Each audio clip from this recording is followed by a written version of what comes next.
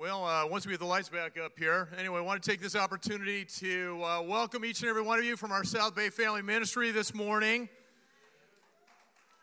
Appreciate you getting all here wide-eyed and bushy-tailed, ready to go. I need our small group leaders, community group leaders, and our shepherding couples to stand up for a minute. Want to acknowledge you guys. Guys, you're blessed with some incredible leaders here. They've been here since very early this morning. I didn't hear a complaint from any of them, but we had a great opportunity to get together for some breakfast and a little bit of scripture prior to all this. So, anyway. Yes, and also the teen leaders are here, and the single leaders were here also, but they're in another room having communion right now, and some of the singles have been serving with taking care of our kids, so really appreciate that. But our teen leaders are here as well. They've been here since 8:45 this morning or earlier, so thank you guys. And I just want to thank Brian and Dessa and their kids. Marshall said to me this morning, Jackie, do you realize how much work it took to stuff those packets? I said, yes, I do.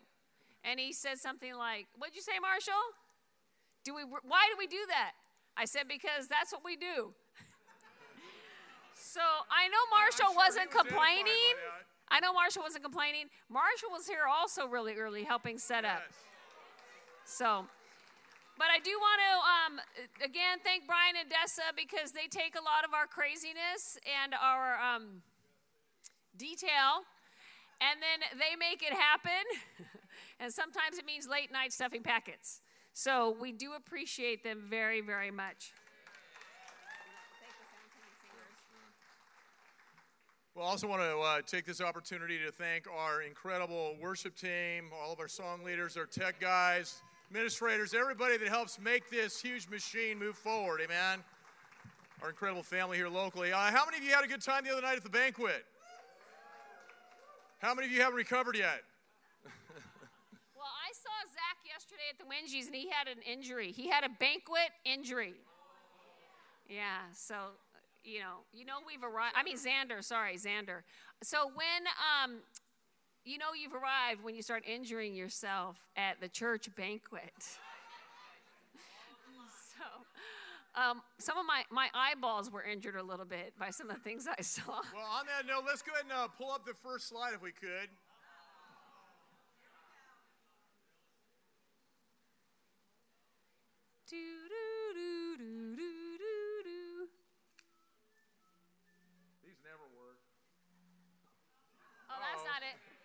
Okay, anyway, I do want to say that I may share during Steve's message, but I want to make sure that it's sharing, that you guys that the brothers. This is a version of a disclaimer on the front side. Yeah, I did get a little preachy in the leaders meeting, but I did address the women several times. With specificity. And no, it wasn't just a disclaimer. I really meant it. I was addressing the women. If the brothers want to listen and hear, that's up to them. I mean, generally, if the brothers are humble, I'm sure they're probably going to hear some of it. But it's not directed at the brothers. Okay. And it's not church. It's a workshop. But anyway, no, I do want to say, seriously, I do respect the brothers.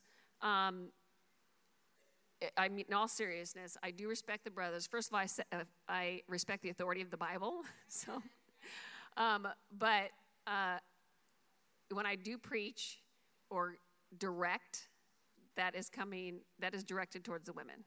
Okay, I just wanted to make that clear. Again, if the brothers want to listen, that's up to them. So, amen.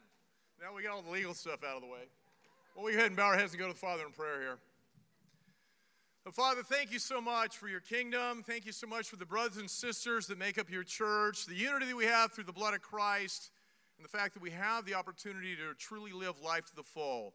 Thank you for a life of purpose. Thank you for a life where we can really make a difference as you've made a difference in our lives, God. And I pray that as we walk away from here today, as we head into 2015, that this can be a time that we use to assess our own lives. We can use the scriptures as a means of doing just that. In the areas that we've been doing awesome with, that we can rejoice in that. In the areas that we need to look at and repent of or change, that we can do that with the humility that Jesus demonstrated for us by coming to earth and being willing to die for all the sin, all the garbage, all the brokenness that each of us has experienced in some way, form, shape, or another. And with that, God, I pray that we can leave here today grateful that we can call you Father, grateful for your grace, your mercy, everything that you've blessed us with, most importantly, your Son, which gives us the opportunity to spend eternity with you in heaven. And that's the day that we strive for, each and every one of us. Father, help us to be the examples you call us to. Help us to be a light to a lost world. Help us with the power of your Spirit to be exactly what you would like to see us be as we try and strive to glorify you in everything we do. It's in Jesus' name. Amen. Well, there's some of the evidence. I went easy with you guys. This was kind of the PG version of stuff that I saw. There's some video footage that we have. Let me just say, yes, depending upon your particular persuasion, there was some degree of awesomeness in it, I would imagine. But no, it was a great time. It was so, again, I shared this earlier. I love seeing the interaction we can have with our children. Just that whole sense of community as a church was really incredible the other night. Amen. I'm not going to take a lot of time spending any more time on that, though. Wanting to move on and kind of dive right into things here. And the title of our message today and theme that we really want to go after here for the remainder of the year is, I give myself away. Well, what does that mean? What are we talking about? Why give yourself away? And the biblical perspective on this comes from Romans 12, verse 1, and that we're called to be a living sacrifice. This is actually working. I don't believe it. There's somebody back there who's very intuitive. Romans 12, verse 1 reads, "Therefore I urge you, brothers, in view of God's mercy, to offer your bodies as living sacrifices, holy and pleasing to God. This is your spiritual act of worship." You know, when we read this, we think about this, Paul is laying out something very specific here. He calls us to be a living sacrifice to God. Now, I know none of us will probably verbalize this, but I'm sure this is something that kind of goes through our heads, in that, why in the world would anyone want to do that? Why would anyone want to be a living sacrifice? What the heck does that even mean? How can you be a sacrifice and be living? Well, we're going to kind of explore that conceptually here today and looking at some different passages in the Bible, but really thinking that through. You know, when it comes to sacrifice, any of you familiar with sacrifice? That's something where pretty much everybody's hand should have gone up on. I would imagine when the alarm clock goes off, we get out of bed. Some of us maybe with a greater degree of excitement than others, depending upon the time that it is and what we're about to embark on. Now, I know for me, if it's going off at 4 in the morning, it's because I'm going on a fishing trip. I am thoroughly excited. Usually, actually, most mornings I get up without an alarm, and that's not because I sleep into 10. Just, unfortunately, the minute there's any semblance of anything that looks like light or any noise, I'm toast. So, but you know, thinking that through, there's sacrifices we make on so many different fronts. For those of us with families, we have to provide for those families. There's sacrifice involved, time, energy. There are things that we may want personally that we forego to meet the needs of our kids. Sacrifice is something that we understand, but this is something necessarily, when we look at it from a spiritual perspective, we want to even really engage on or be a part of. You know, we can think through this. You know, I can see God, you know, giving God maybe a couple hours on Sunday, you know, maybe an occasional midweek. But, you know, when it comes to things like Kids Kingdom or maybe being a small group leader or helping with any of the administrative things of the church, and so many of you do volunteer, and I appreciate the growth that we've seen in this in the 4.5 years we've been here in South Bay. On that note, something I want to share that I'm super encouraged by, I know our worship team is so totally excited about, and what this represents for us being able to step into kind of a new era when it comes to a means of reaching out to people is most of you received a CCB I sent a few weeks ago. Well, actually, it was a little over a week ago, stating that we had about $14,000 worth of sound equipment that we needed. We had speakers that are 10, 12, 15 years old. Some of those have had tags on them in storage forever, talking about being repaired, which, you know, that's a whole nother thing. But cables that are frayed, all kinds of issues that really don't enable our guys that volunteer and invest all this time into making the service excellent. Has really been just an area of frustration on a lot of different accounts. But because of the response of the church and the generosity of the church, we had a number of individuals that stepped up and absolutely blew that need out. Our guys have a trailer, which enables them to not have to go to the storage, load a truck, unload a truck, set it up, load the truck, back to storage, unload the truck, and leave. But it's all in it now, so it cuts their time in half. I know Ben's been doing it for 19 years since he was a teen.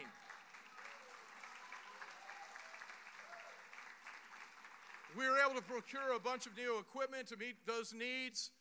We're going to start streaming, which is really the way that people interview churches now. They go to websites, they watch what goes on, and make a determination as to whether or not they're going to even show up.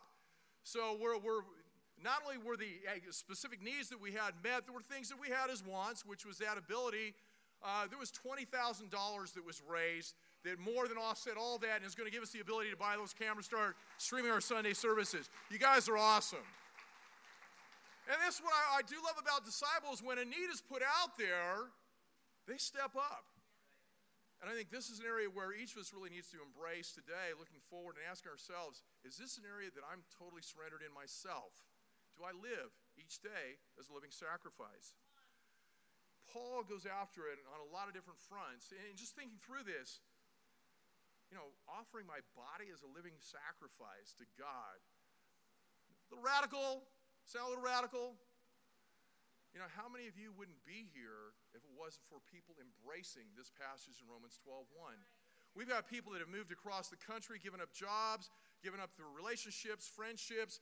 They've taken their kids out of relationships so that we would have the opportunity to hear the gospel preached. We have people that have gone into foreign countries where it's not their first language, where they've actually gone through a Biarritz program or one of these accelerated language programs to bring the gospel to a lost world. And we look at that and we go, man, that's kind of radical. That's kind of cool. Give up everything, go anywhere, do anything for God. But isn't that pretty much what each and every one of us signed up for when we entered the waters of baptism and said, Jesus is Lord? And really thinking that through, this passage, Romans 12, verse 1, we can look at that and say, well, dude, that's so first century. I mean, seriously, Steve, in this day and age, come on. Well, did God know about this day and age? I don't think it's by chance he chose the time when he did to get the word out, and that what applies back then applies every bit as much today to each of us on an individual basis. Solomon said it, there's nothing new under the sun. Maybe a few different toys, but we've always had toys. We've always had distractions. We've always had things that we want or covet that Satan uses to distract us from God. We talked about it earlier in the leaders' meeting today. Jesus, after 40 days in the desert, being tempted by Satan. Satan trying to even use the very word that God spoke himself to distract Jesus from his own calling. In Romans 12, verse 1, again, it reads, therefore I urge you, brothers, in view of God's mercy, to offer your bodies as living sacrifices, holy and pleasing to God. This is your spiritual act of worship. This verse confronts us with a question here. Why give myself? Why give yourself totally, completely as a living sacrifice to God? If you haven't spent any time in the book of Romans recently, you might want to take a month, maybe take a couple months and make that your morning devotional. And that it's an amazing, all-inclusive book. It was written to the Jews living in Rome, and it's amazing the things that he covers. Written by Paul to believers in Rome. Looking at this whole period of time, the situation, we know that God's movement was ushered in Pentecost in Acts 2. We know Paul's conversion, Acts 9, Acts 22, Acts 26. He walks back through the things that enlightened him to being willing to make himself, to surrender to Christ, and become that living sacrifice himself.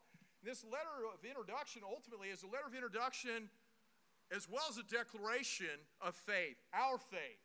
Romans 12:1 begins a major new section of the book of Romans, and if you go back through it,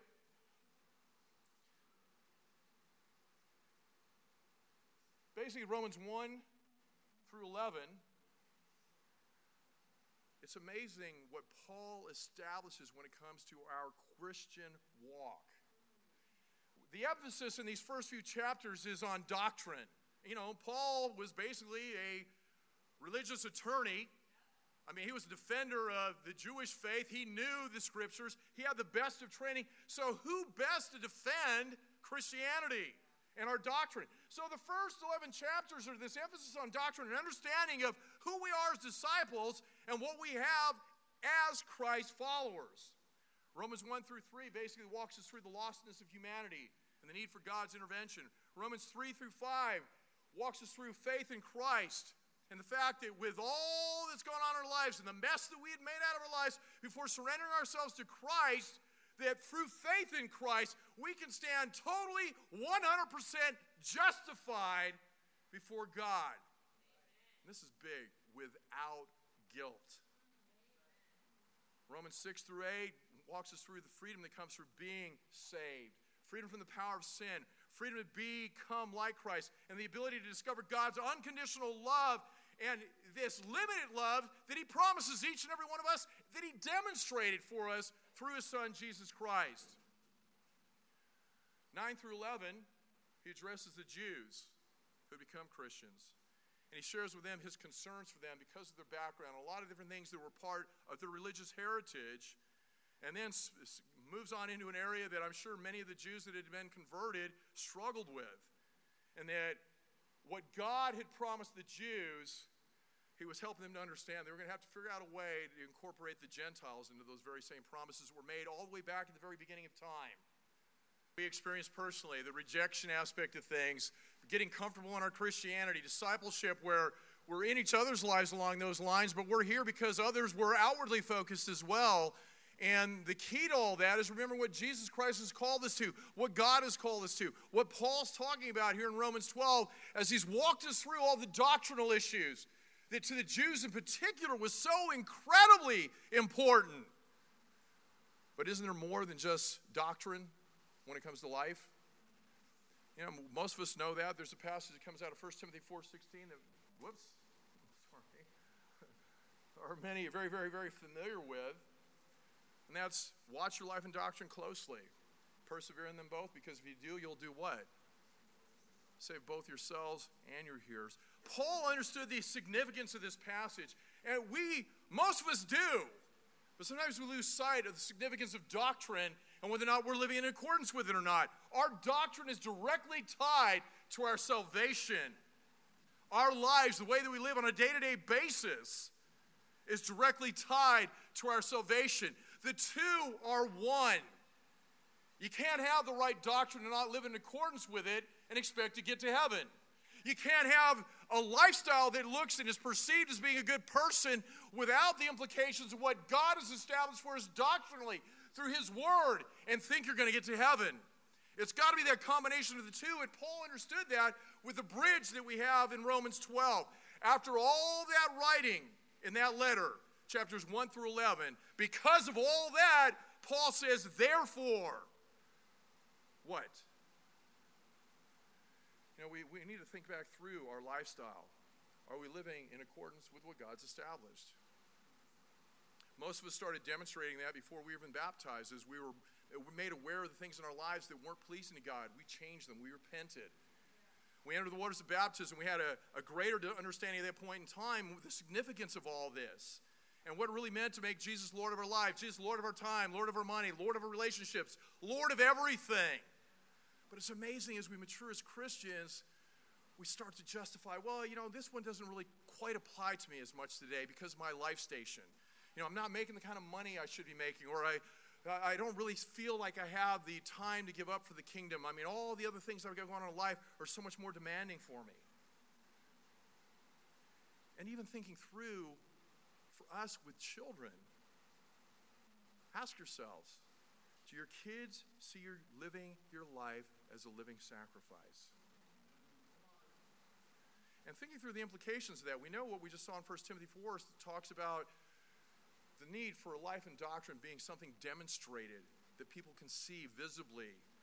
And understanding the significance of that is that it has the potential, when people see that contrast, to see and help them understand their need for Christ. It says, so it will save both yourself, if we're living in accordance with the doctrine, life and doctrine, as well as your hearers. One of the things that I think had an incredible impact on our kids, and there were times, different times through the holidays, sometimes they'd ask us, are we just going to do something as a family tonight? Maybe it was Christmas Eve or whatever. But they understood we were outwardly focused.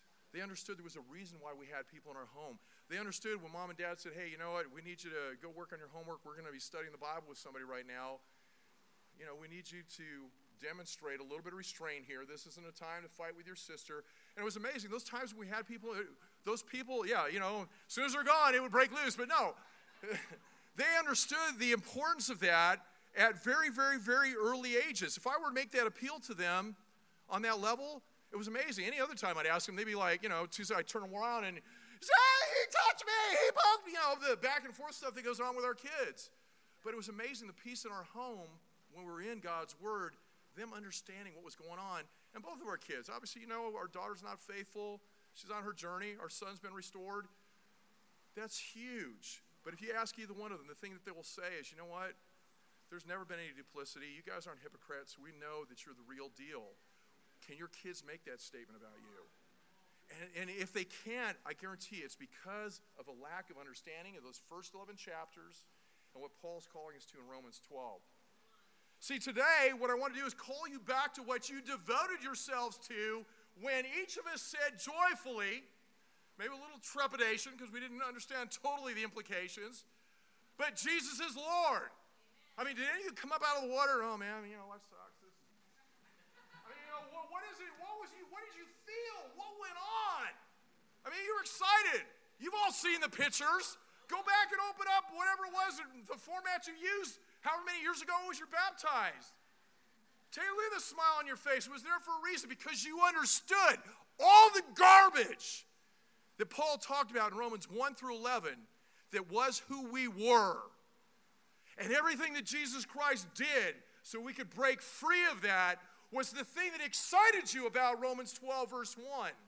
Understanding God's mercy, understanding God's love, understanding the new life and purpose that we had an opportunity to step into. Paul understood it more than anyone. And because we were called to this, Paul in Romans 12 through 16 builds on this solid doctrine of 1 through 11, showing us practically how to live as Christians.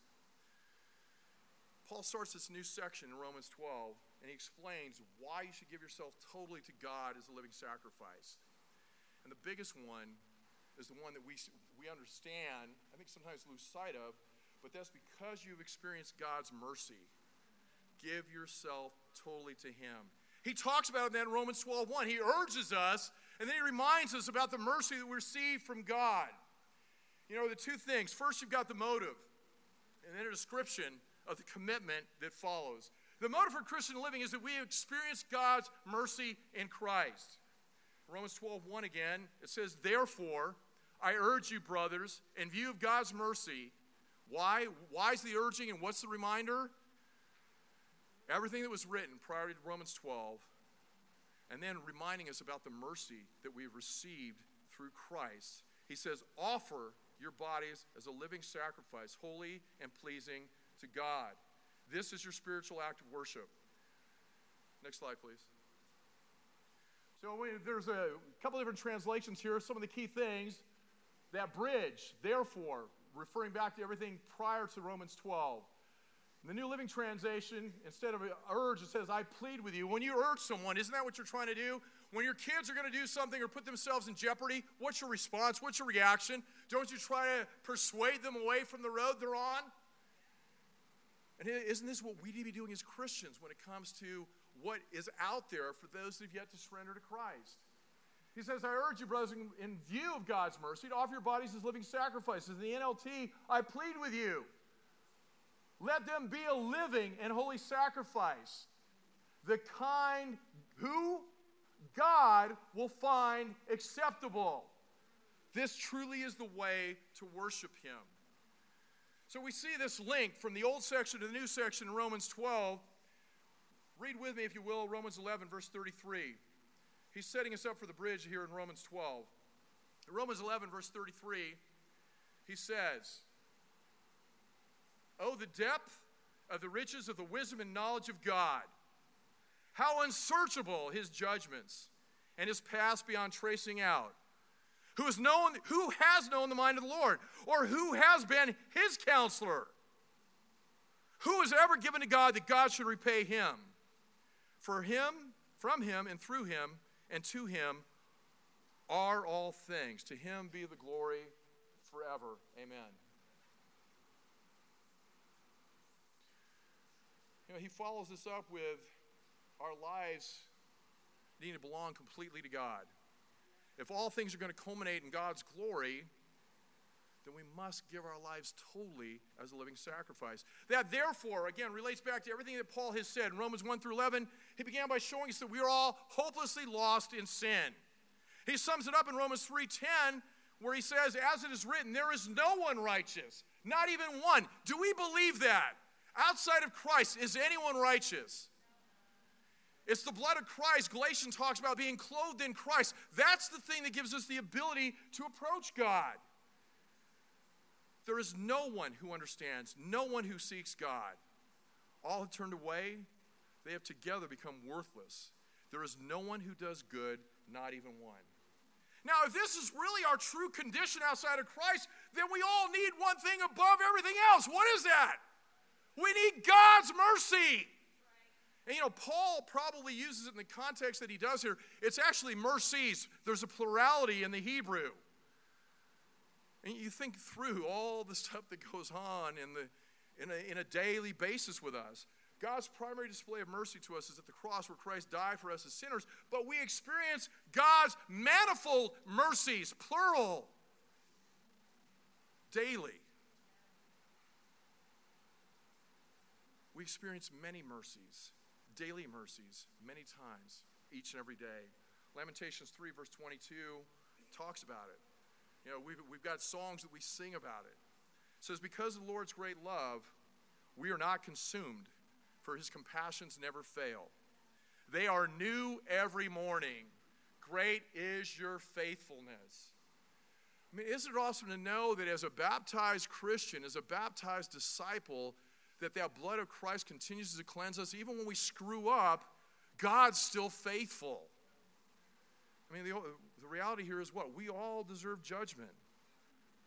Romans 11:32 says that God has bound all men over to disobedience so they may have mercy so that he may have mercy on them all. We deserve judgment.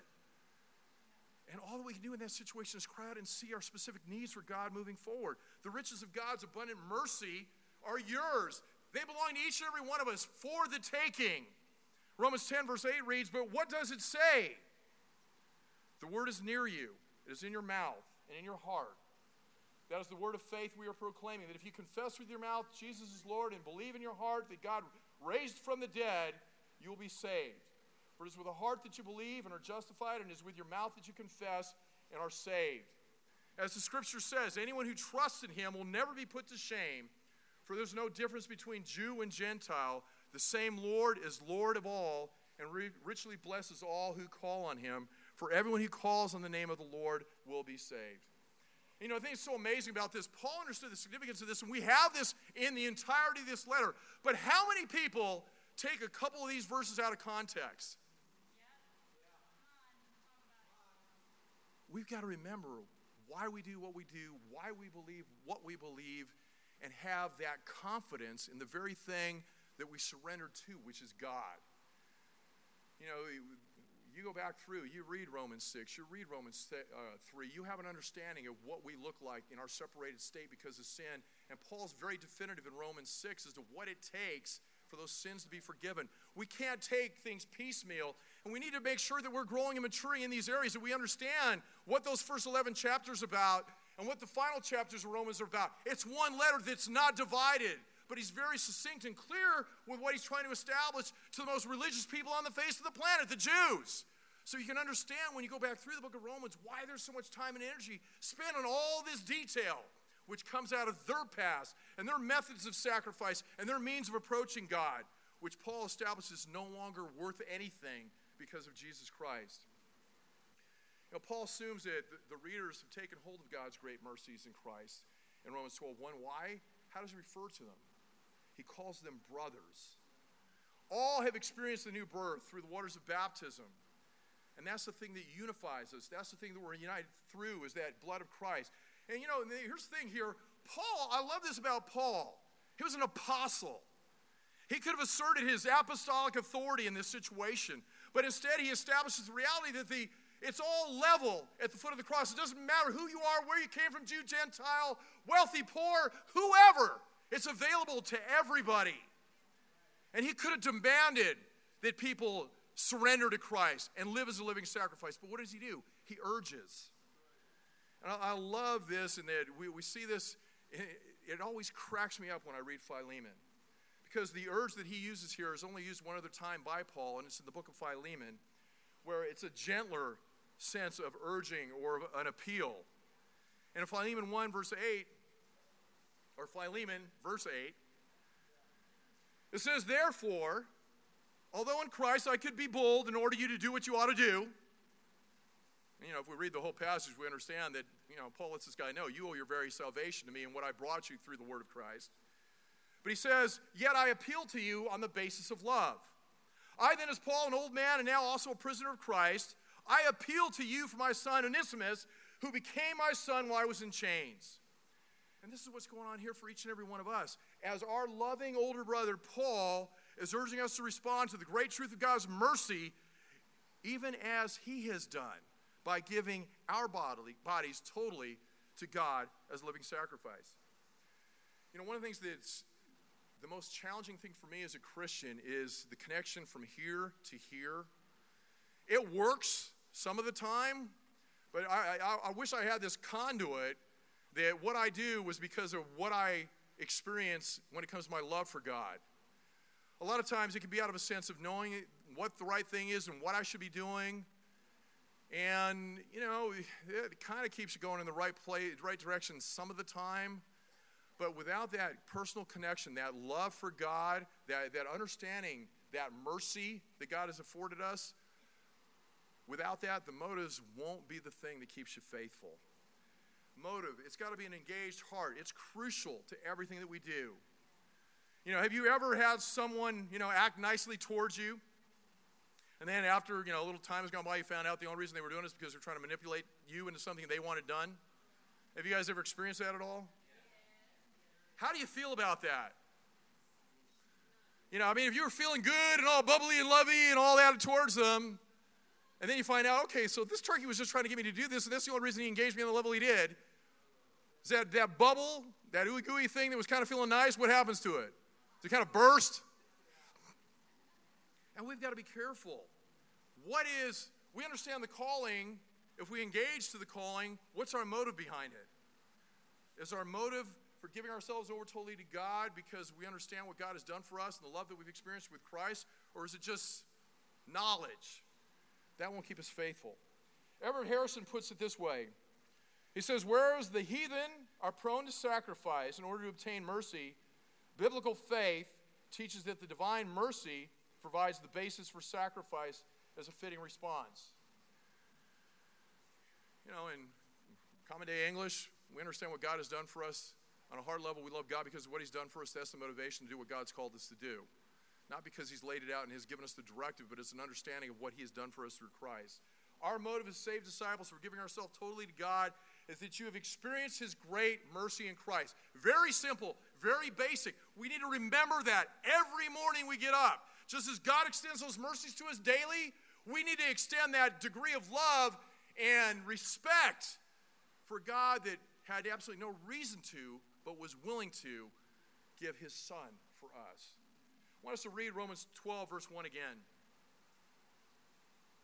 So the basic commitment for Christian living is to give your body totally to God as a living, holy, and acceptable sacrifice, which, as we saw in the passage, is your reasonable service of worship. Romans 12, verse 1 reads, I urge you, brothers, in view of God's mercy, to offer your bodies as living sacrifices, holy and pleasing to God. This is your spiritual act of worship. See, Paul was using a picture that was instantly recognized by everyone in his day, but is by and large foreign to most of us. The Jews were all familiar with the pomp and circumstance, the tradition that was behind the ritual of taking a lamb to the temple and watching the priest slit its throat, collect the blood in a basin, And then after the life had ebbed out of the lamb, the lifeblood drained out of that lamb, it was placed on an altar and burnt as an offering.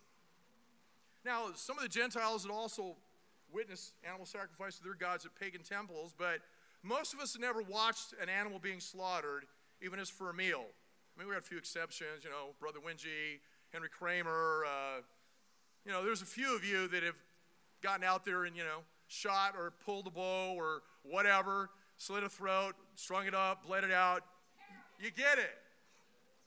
But most of us, when it comes to meat, where do we find it? We buy it as shrink wrapped, already cut and made look pretty. There's been stuff that's added to it to make it hold up longer, all that good stuff. Or some of you don't even understand what's on a meat counter, and your idea of meat's whatever you get at Carl's Jr., but wouldn't know the first thing about preparing it, let alone sacrificing it.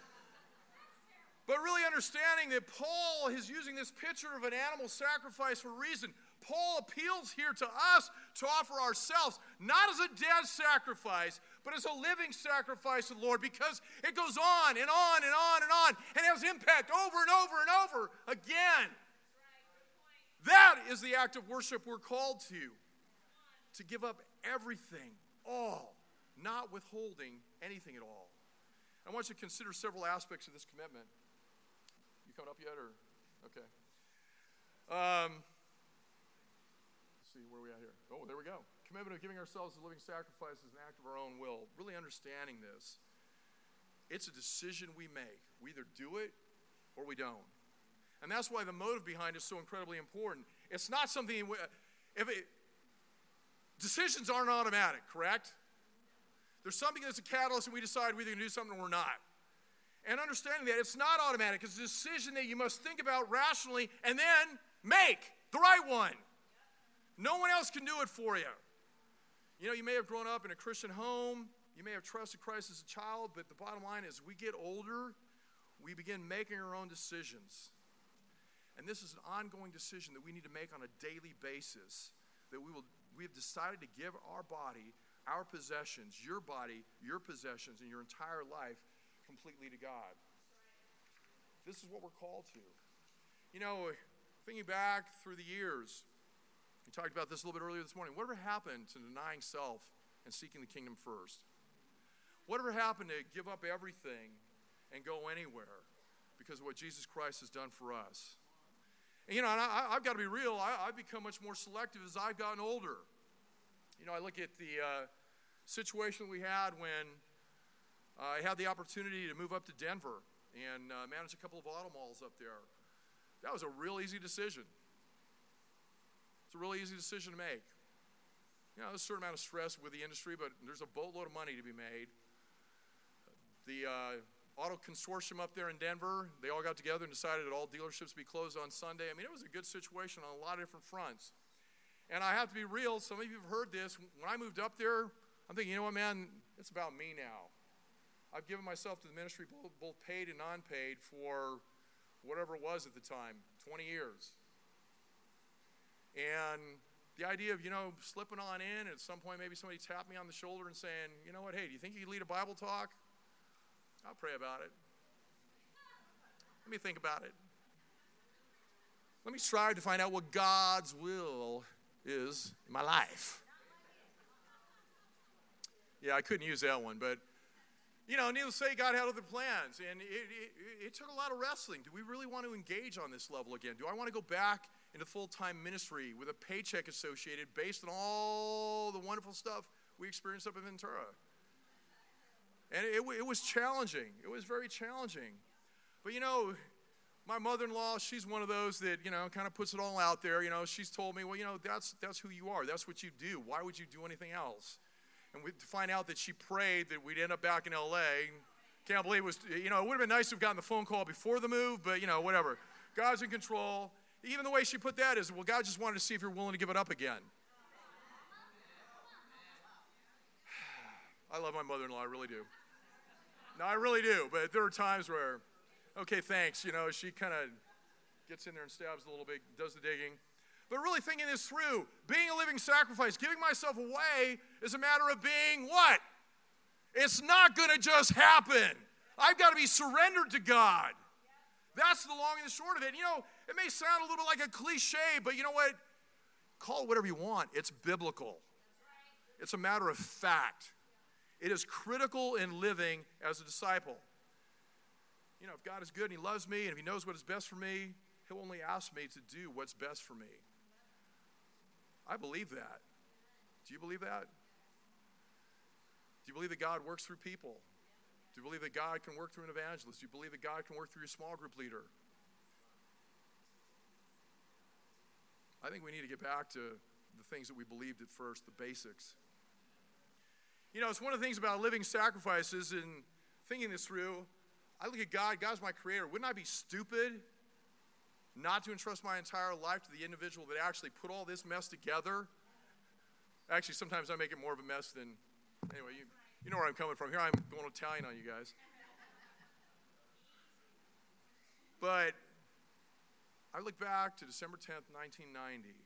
I made that decision. I'm not stupid. God created me. What could possibly keep me from surrendering to him? And so I surrendered all myself, all my life to the Lord.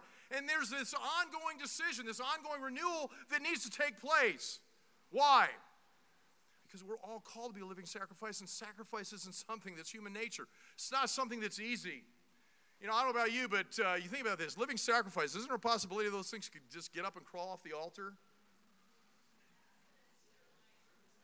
Well, if we're not where we were when we first surrendered, guess what? Some of us have been doing a little bit of crawling. You know, I'm willing to give God my money. But, you know, I mean, the kids' kingdom thing, man, I've paid my dues. I raised my kids. You know, kind of crawl off the altar. Maybe kids' kingdom's not a problem, but giving is. Well, you know, God gets, man, I serve. I do all this stuff. God totally understands. I mean, I'm kind of tight right now, you know, crawling off the altar.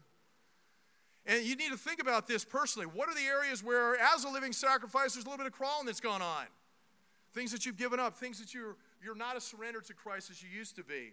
And understanding there is this need to renew that commitment on a daily basis. But as you grow in the Christian life, you become aware of the areas in your life that you're not yielded to God. So we've got to put those things, guess what? Back on the altar. You become more and more aware about the lordship of Jesus Christ as we do those things than we ever knew, because it puts us more in tune to what Jesus was willing to do for us. So, you know, there's that first time when you present your entire life to the Lord to do whatever he wants to do. And many of us have experienced that. But is that where we really are today? If someone were to say, you know, bro, we're planting a church over in such and such a neighborhood, and we need you to sell your home and move into that community because we feel like this would be a great area for outreach. I know there are individuals in the group that would do just what Dave said and said, amen. When, how, where, what can I do? But there's other of us that use this excuse of, well, you know, I don't know, man. Let me see what God's will is. And you never hear from that individual ever again. Where are we at personally today? See, secondly, offering ourselves as living sacrifice involves our body. Paul talks about this. He continues to give us instruction when it comes to living as redeemed people living in a fallen world. Paul uses the word present or offer in connection with our bodies. Romans 6, verse 12. I'm going to read out of the New American Standard on this. Romans 6, verse 12. It says, therefore, do not let sin reign in your mortal body so that you obey its lust. And do not go on presenting the members of your body to sin as instruments of unrighteousness, but present yourselves. Who's supposed to do the presentation? We are individually. We are called to present ourselves to God as those alive from the dead. And he says, and your members as instruments of a righteous God. You know, the Greek philosophers commonly thought of the body as something that was evil or degrading from what an enlightened person should strive to achieve in their life, to free themselves from. But the disciple of Jesus Christ is to view the body as a living and holy sacrifice offered to God for what? God's service, serving God. You know, the verb here, present, is also used as in the Bible from a standpoint of what a father would do presenting his virgin bride to her husband in marriage relationship. And thinking through this, the Lord has bought us with his blood out of the slave market of sin so that we are his bride, bought at a price. Well, what are we doing with our bodies? Do we present our bodies in a way that glorifies God? You know, and even at the very minimum, thinking through the implications of just purity, personal purity, sexual purity. 1 Corinthians 6, 18 through 20, you can read it. I'm not going to spend the time on it right now. But how are we doing? How are we doing with our purity? How are we doing with porn? How are we doing with the TV? How are we doing with the way we dress, what we read? 50 Shades of Grey. I'm blown away by the number of sisters I've heard that have read this book. You guys entertaining going out and seeing the movie as well? We've got to be careful with the direction that we go in, the things that we look at, the things that we pursue, because this form of compromise will compromise you right out of the kingdom of God. So are we using our bodies as a living sacrifice? And taking that to the next level, actually right here, body includes our tongues, which should be used to do what? Hebrews 13:15, praise God. Ephesians 4:29, no unwholesome talk, build up, don't tear down. Ephesians 4:15, use the tongue to speak the truth in love. Ephesians 4:28, hands and feet should provide for ourselves and our families. Are we meeting the needs of our own immediate family? Romans 10:15, we need to use our feet to bring good news to others. 2 Timothy 2, I think it was 2:22, I believe. We need to make sure that when it comes to being in a position where there's evil, what do we use our feet for? Get the heck out of Dodge, baby! Flee! Thirdly, Scripture tells us that this level of commitment, the way we live today, needs to be a living, holy, and acceptable sacrifice. There's a paradox here in this. In presenting our bodies to God, it's a positive thing, right? I look at my daughter-in-law thinking what an incredible young lady she was before she became a Christian. Out of her own pocket, she funded herself for 2 months in Soweto, South Africa, meeting the needs of the poor as a nurse. She's an RN. And seeing the emphasis that my son and my daughter-in-law put on the purity of the dating relationship. And knowing that as she approached that altar with the wedding I performed, that she waited on God. She waited on her dad to give her away. That is so huge. And that's what we're called to individually when it comes to us being the bride of Christ. Is that taking place in our lives? Do we wait on God? Or do we just give ourselves to whatever comes along without giving any thought to what the implications are for Jesus Christ, who was willing to die for each and every one of us? Mark 8, verse 34, it reads, really understanding this, again, this bride joyfully giving herself to her husband, it's costly. It requires that all that we have, and this is how Jesus summarizes it in Mark 8, verse 34. It says, then he called to the crowd to him along with his disciples and said, if anyone would come after me, he must deny himself and take up his cross and follow me. For whoever wants to save his life will lose it, but whoever loses his life for me and for the gospel will save it. What good is it for a man to gain the whole world, yet forfeit his soul? What are we giving ourselves away to? Or are we holding out and giving ourselves away for God? David Livingstone endured years of hardship in Africa as he took the gospel to Africa. And he has this quote that really resonated with me. He says, I never made a sacrifice. Of this, we ought not to talk when we remember the great sacrifice which he made, who left his Father's throne to give himself for us. I love this. In light of this man's life and what he was willing to do and the hardship that he went through when he was interviewed, this was his statement. I've never made a sacrifice.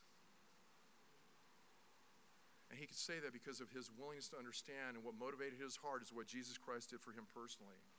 The sacrifice, again, it's living. Animal sacrifices were consumed and killed once and for all. But this thing that's so cool about being disciples, because the sacrifice of our body is ongoing and repeated. And God has given us new life through new birth. And that needs to be the thing that motivates us. We need to right now gladly offer it back to him. The sacrifice is holy. It's set apart to God. We've seen all the Old Testament stuff. You look at the book of Haggai, you look at the book of Malachi. defiled sacrifices that the Jews were offering up? Are we willing to do that with ourselves? Offer this that's a vessel for the Holy Spirit as a defiled sacrifice to God? Which really, is that any sacrifice at all? And understanding what our walk, what we've been called to. The sacrifice is acceptable to God as disciples of Christ. When we look to God, we remember what Jesus has done, and we keep that heart of our soft. Just as animal sacrifices were a pleasing aroma to God, so we should live so as to please Him in all we think, say, and do. And what's the motivation? What's the motivation as we go forward? Is to offer our bodies to God in this way, that He gave His Son for us. Final offering. Offering ourselves as a living sacrifice is our reasonable, acceptable service or act of worship. You know, there's a lot of different translations that use some different verbiage here. Many of the translations, New American Standard Bible, the ESV, they use spiritual service here. But there's another word that Paul could have used, and we see used in the Holman's and the American Standard. It's the word from which we get our word logic or rational or reasonable in light of what God has done for us, mercifully done for us. In the New American Standard, it reads like this: service of worship. It's translated as a single word in Greek that refers to the service of the priest in the temple. Thinking through the preparation that these guys made as they came to God. And there was an understanding there. There was this fear and awe of God, and if they didn't prepare properly, they may not ever come out of the temple again. Romans 9, verse 4, Paul's applying the word for religious worship. Our life as a living sacrifice, it's not just Sunday, it's not just Wednesday, but this is what we are called to. It is our religious worship, just living our lives on a daily basis. You know, that's something I've really never totally embraced. Really understanding the significance, again, of that verse in Romans 12:1. It means that everything we do should be offered up to God as an act of worship. You know, Hebrews 12, verse 28, next slide. So since we're receiving a kingdom that is unshakable, let us be thankful and please God by worshiping Him with holy fear and awe. You know, do we talk about fear or awe much in our Christianity?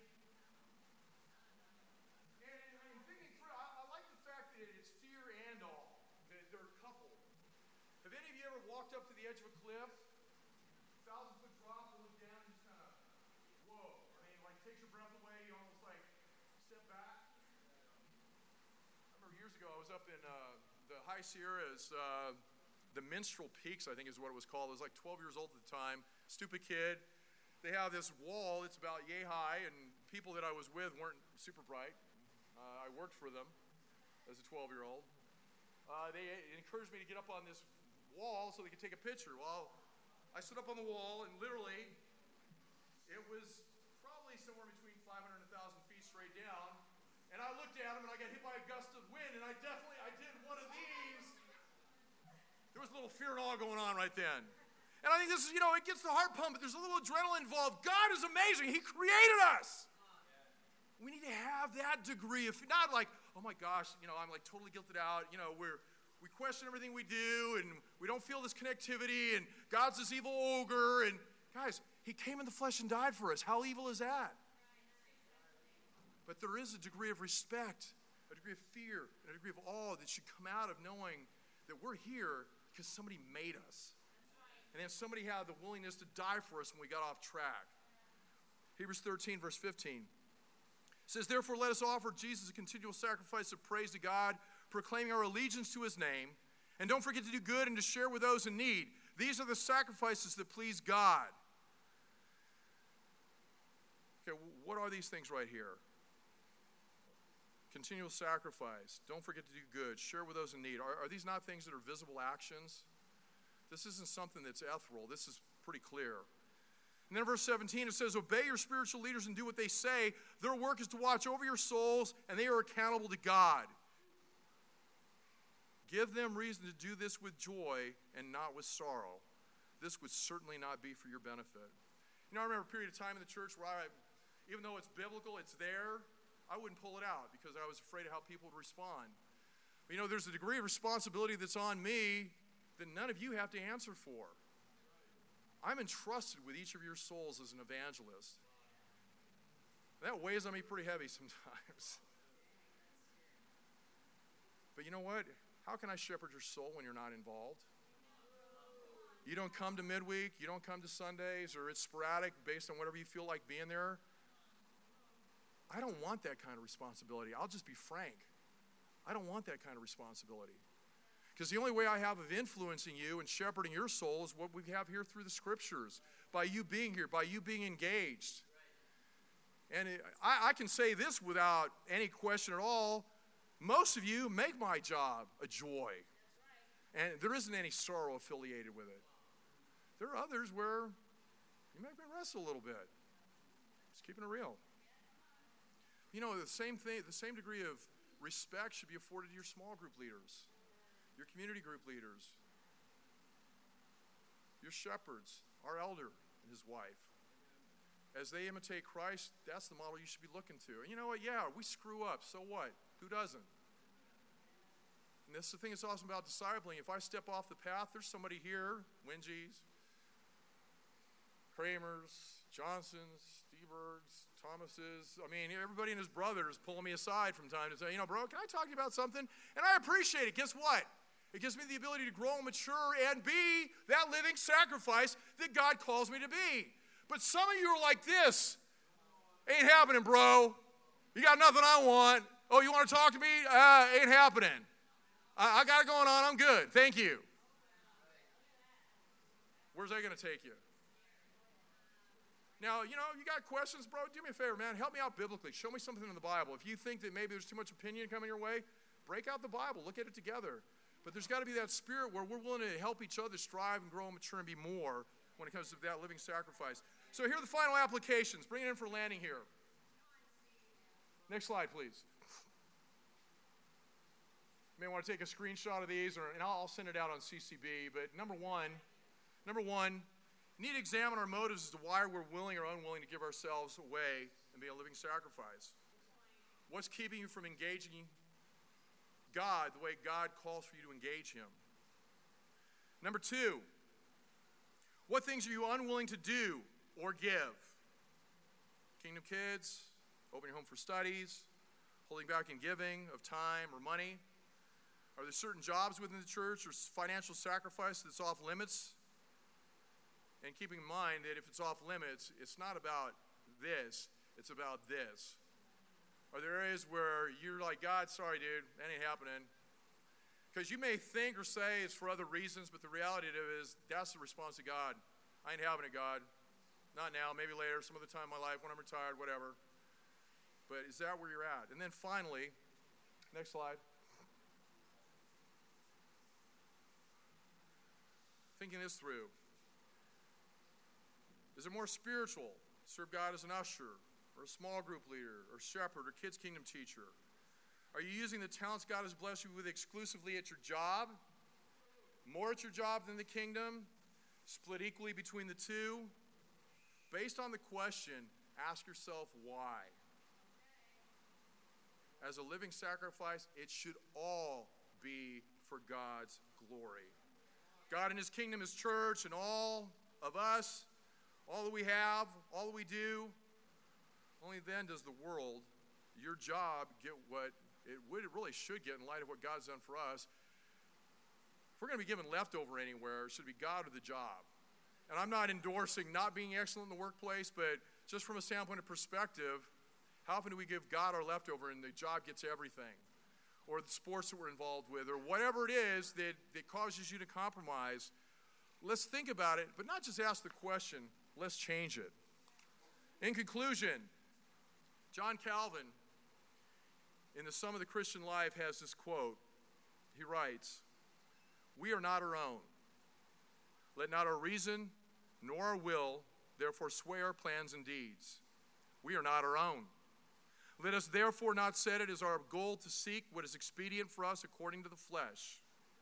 We are not our own. And so far as we can, let us therefore forget ourselves in all that is ours. Conversely, we are God's. Let us therefore live for Him and die for Him. We are God's. Let his wisdom and will therefore rule all of our actions. We are God's. Let all the parts of our life accordingly strive toward him as our only lawful goal. Have you experienced God's great mercy in Christ? Then give yourself away totally to him. Amen.